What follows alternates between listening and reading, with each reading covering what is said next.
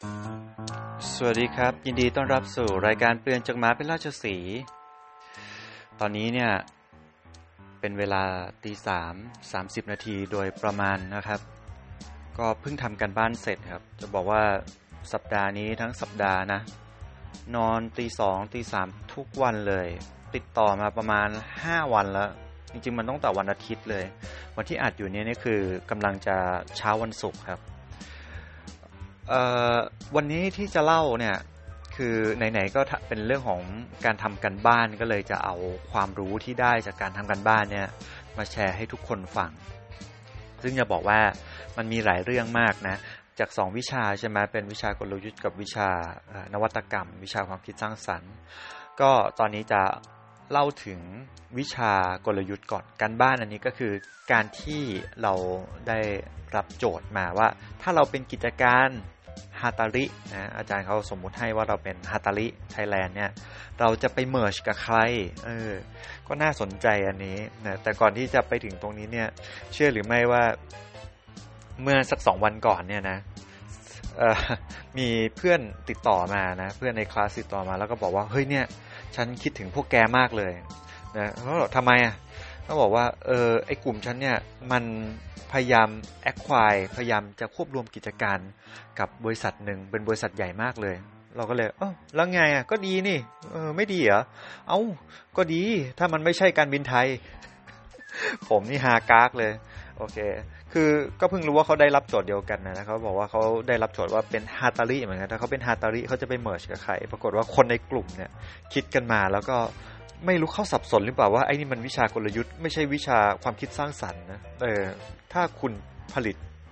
พัดลมแล้วคุณจะไปซื้อกิจการเครื่องบินมันได้ไหมนะไม่ได้ดินะ ก็คงแปลกๆแต่ก็เดี๋ยวลองดูว่าวันเสาร์นี้เขาจะมีวิธีอธิบายอย่างไรมันเป็นยังไงก็น่าติดตามนะครับแต่ว่าของพวกเราของกลุ่มผมนะฮะก็คิดกันมาผมไปทำกันบ้านมาแล้วผมก็พบว่าฮาตาริเนี่ยนะเขามีฐานะทางการเงินที่ดีมากๆแล้วเขาแบ่งแยกบริษัทเป็นบริษัทประมาณสัก3บริษัทถ้าผมจำไม่ผิดนะ1บริษัทชื่อนาวาวิทข้อมูลไอ้พวกนี้เซิร์ชได้จากอินเทอร์เน็ตก็เลยจะแชร์ว่าไอ้ข้อมูลทางธุรกิจเนี่ยคุณสามารถเซิร์ชได้อย่างไรบ้างนะประการแรกแน่นอนเซิร์ช Google ตามปกตินะแล้วคุณก็ไปหาดูบางทีคุณอาจเจอข่าวบ้างเจออะไรบ้างยิ่งถ้าเป็นบริษัทในตลาดหลักทรัพย์อะไรเงี้ยมันก็จะหาข้อมูลได้ง่ายแต่ถ้าคุณอยากจะรู้นะข้อมูลเชิงลึกของธุรกิจนั้นๆน่ะเข้าเว็บไซต์นี่ครับเว็บไซต์ชื่อว่า DBD เป็นกรมพัฒนาธุรกิจการค้าเข้าไปปุ๊บคุณจะเจอ DBD Warehouse หรือเซิร์ชคำนี้เลยก็ได้ DBD Warehouse คุณก็จะเจอลิงก์ให้คุณคลิกเข้าไปแล้วคุณก็แค่เข้าไปคือแค่กรอกข้อมูลอะไรนิดหน่อยเท่านั้นเองคุณก็สามารถเข้าไปเซิร์ชข้อมูลนิติบุคคลข้อมูลบริษัทได้แล้วนะคุณก็เซิร์ชเข้าไปคุณก็จะเห็นลิสต์รายชื่อขึ้นมาแล้วคุณก็คลิกเข้าไปดูคุณจะเห็นหมดเลยว่าใครเป็นเจ้าของบริษัทนะเขามีจำนวนหุ้นเท่าไหร่นะหรือว่าฐานะการเงินเป็นอย่างไรมีสินทรัพย์มีหนี้สินเท่าไหร่นะดูได้อีกว่ายอดขายแต่ละปีเท่าไหร่กำไรเหลือเท่าไหร่เป็นไงนี่คือเรื่องนี้มันก็ไม่ใช่ว่าทุกคนรู้นะแต่ว่ารู้ไว้แล้วมันดีตรงที่คุณสามารถจะวิเคราะห์ธุรกิจได้ไงใช่ไหมผมก็ใช้วิธีนี้แหละก็ทำให้รู้ว่าเขาแบ่งย่อยบริษัทเป็นอย่างนั้นอย่างนี้เองมีบริษัทฮาตาริที่ทำเรื่องผลิตใช่ไหมเสร็จแล้วก็มีบริษัทที่ทำเรื่องของเกี่ยวกับเหล็กพวกอะไหล่ชิ้นส่วน2บริษัทแล้วนะแล้วก็มีบริษัทขายที่เป็นฮาตาริไทยแลนด์อะไรเงี้ยเขาแยก3บริษัทนี้แต่ละบริษัทก็กำไรหมดเลยนะแล้วกำไรก็ไม่น้อยเลยทีเดียวเราก็ดูฐานะการเงินแล้วเนี่ยเฮ้ยเจ๋งหรือว่าแข็งแกร่งเลยล่ะนะทีนี้โจทย์ต่อมาก็คือว่าเรารู้ข้อมูลอย่างนี้แล้วเนี่ยแล้วเราจะไปถ้าเราเป็นฮาตาริเราจะไปซื้อกิจการใครล่ะก็แน่นอนมันควรจะเป็นกิจการที่ใกล้เคียงกันไม่กระโดดมากจนเกินไปถูกไหมถ้านึกถึงพัดลมคู่กับอะไรบางทีก็นึกถึงแอร์ผมก็เลยนึกถึงแอร์ว่าในประเทศไทยรู้หรือไม่ว่ามี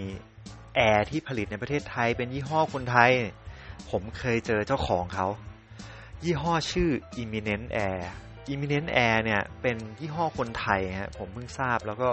ไม่ค่อยได้ขายในไทยมากนักไปขายในต่างประเทศเรื่องนี้ก็น่าสนใจมากจริงๆ ก็เลยไปดูข้อมูล Imminent Heir นิดหนึ่งก็ดูว่าฐานะทางการเงินเขาเป็นอย่างไรบ้างนะเพื่อจะมาวิเคราะห์ว่าถ้าเราจะ acquire คือควบรวมกิจการคือซื้อกิจการเขานะมาเป็นธุรกิจของเราหรือ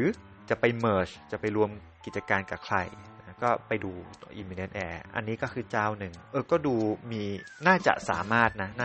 ถที่จะซื้อกิจการกันได้ในทางทฤษฎีนะอันนี้ไม่ดราม่านะไม่ใช่ว่าแบบว่าจะไปทำกันจริงๆเป็นแค่ case study เท่านั้นเองทีนี้อีกยี่ห้อหนึ่งที่ดังมากๆแล้วทุกคนต้องรู้จักแน่นอนคือยี่ห้อ Central Air ครับ Central Air เป็นยี่ห้อของไทยเก่าแก่มากๆทำมาหลายปีก็ไปนั่งเซิร์ชแล้วก็ดูปรากฏว่ายิ่งค้นหาข้อมูลดูข้อมูลทางด้านการเงินดูข่าวอะไรต่างๆเขาเองก็พัฒนาธุรกิจไปพอสมควรมีการซื้อตึกใหม่ทำอาคารใหม่สวยหรูเลยทีเดียวแล้วก็พยายามปรับโฉมธุรกิจ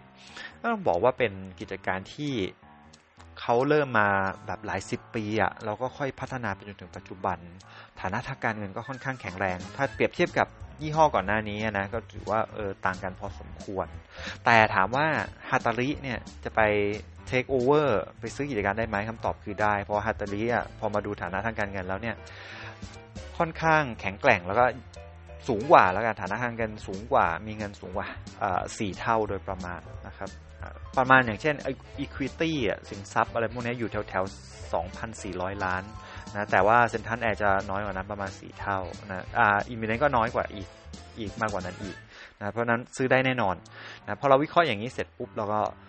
ได้ละเราก็เอามาเป็นโจทย์ที่เราไปคิดต่อแล้วก็มาทำเรื่องของ SWOT analysis วิเคราะห์ข้อดีข้อเสียของทั้ง2บริษัทนะมั้ยแล้วก็ถ้า merge กันแล้วหรือรวมกันแล้วหรือซื้อกันแล้วเนี่ยมันจะเป็นยังไงนะมันจะมีข้อดีอะไรบ้างเหตุผลอะไรเขาจะยอมขายวิธีการคำนวณราคาในการที่เราจะซื้อเขา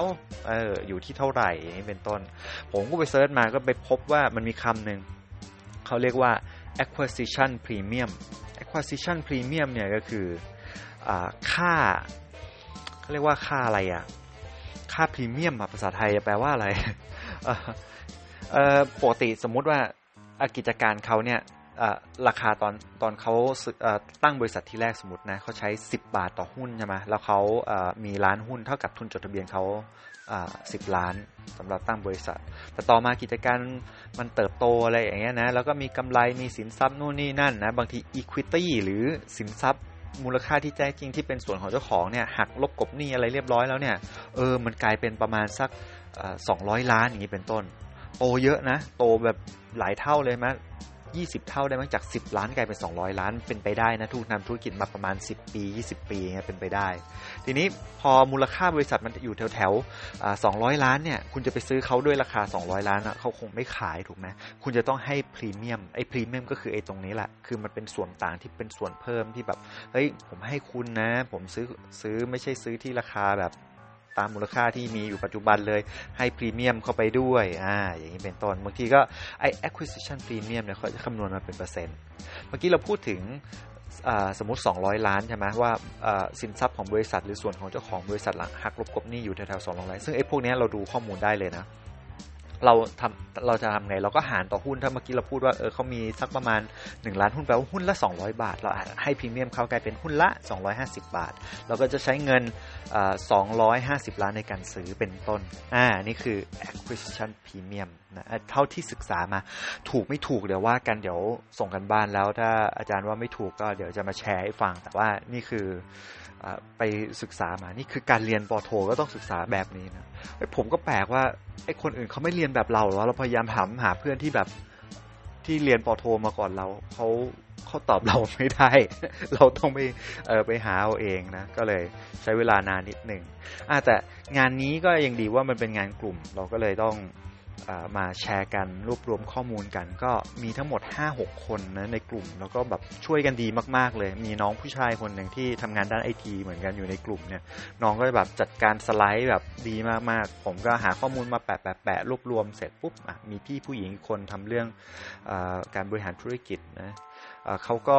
ทำอีกเคสหนึ่งเป็นเคส merge อันนั้นเขาจะไป merge กับMaster Cool ถ้าผมจำไม่ผิดMaster Cool เคยได้ยินในตลาดเหมือนกันแต่ว่าตอนหลังเป็นบริษัทที่จดทะเบียนในตลาดหลักทรัพย์เรียบร้อยแล้วแต่ดูเหมือนกิจการก็ ยังไม่รุ่งเรืองมากนักละกันอยู่ในช่วงที่กำลังค่อยๆเป็นค่อยๆไปเหมือนค่อยๆดีขึ้นนี่เป็นต้นนะโอเคนี่ก็คือการบ้านของวิชากลยุทธ์แล้วก็ใช้เวลาหลายวันมากๆนะเพราะกว่าจะประชุมกันคอนคอกันรวบรวมข้อมูลตกผลึกกันก็อันนี้ก็เหนื่อยแบบหนึ่งนะแล้วก็ได้ความรู้แหละนะไม่มากก็น้อยนะครับทีนี้ไอ้ที่หนักสุดๆเลยเนี่ยคือการบ้านวิชา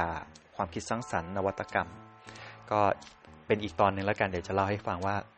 มันหนักหนาอะไรและได้เรียนรู้อะไรบ้างตรงนี้สำคัญมากๆผมได้เรียนรู้tools ที่ไม่เคยใช้มาก่อนเรียกว่า Lotus Blossom โอ้โหคืออะไรวะนะแต่ว่าตอนนี้ทำเป็นละนะครับแล้วก็ case study น่าสนใจมากๆเป็น2เคสนะอันนี้คืองานสุดท้ายชิ้นสุดท้ายที่เป็นงานเดี่ยวเราต้องส่งก็เพิ่งเสร็จแล้วส่งไปเมื่อ 3:13 นาทีเมื่อสักครู่นี้แล้วเดี๋ยวเรามาว่ากันในตอนหน้านะครับวันนี้ลาไปก่อนสวัสดีครับ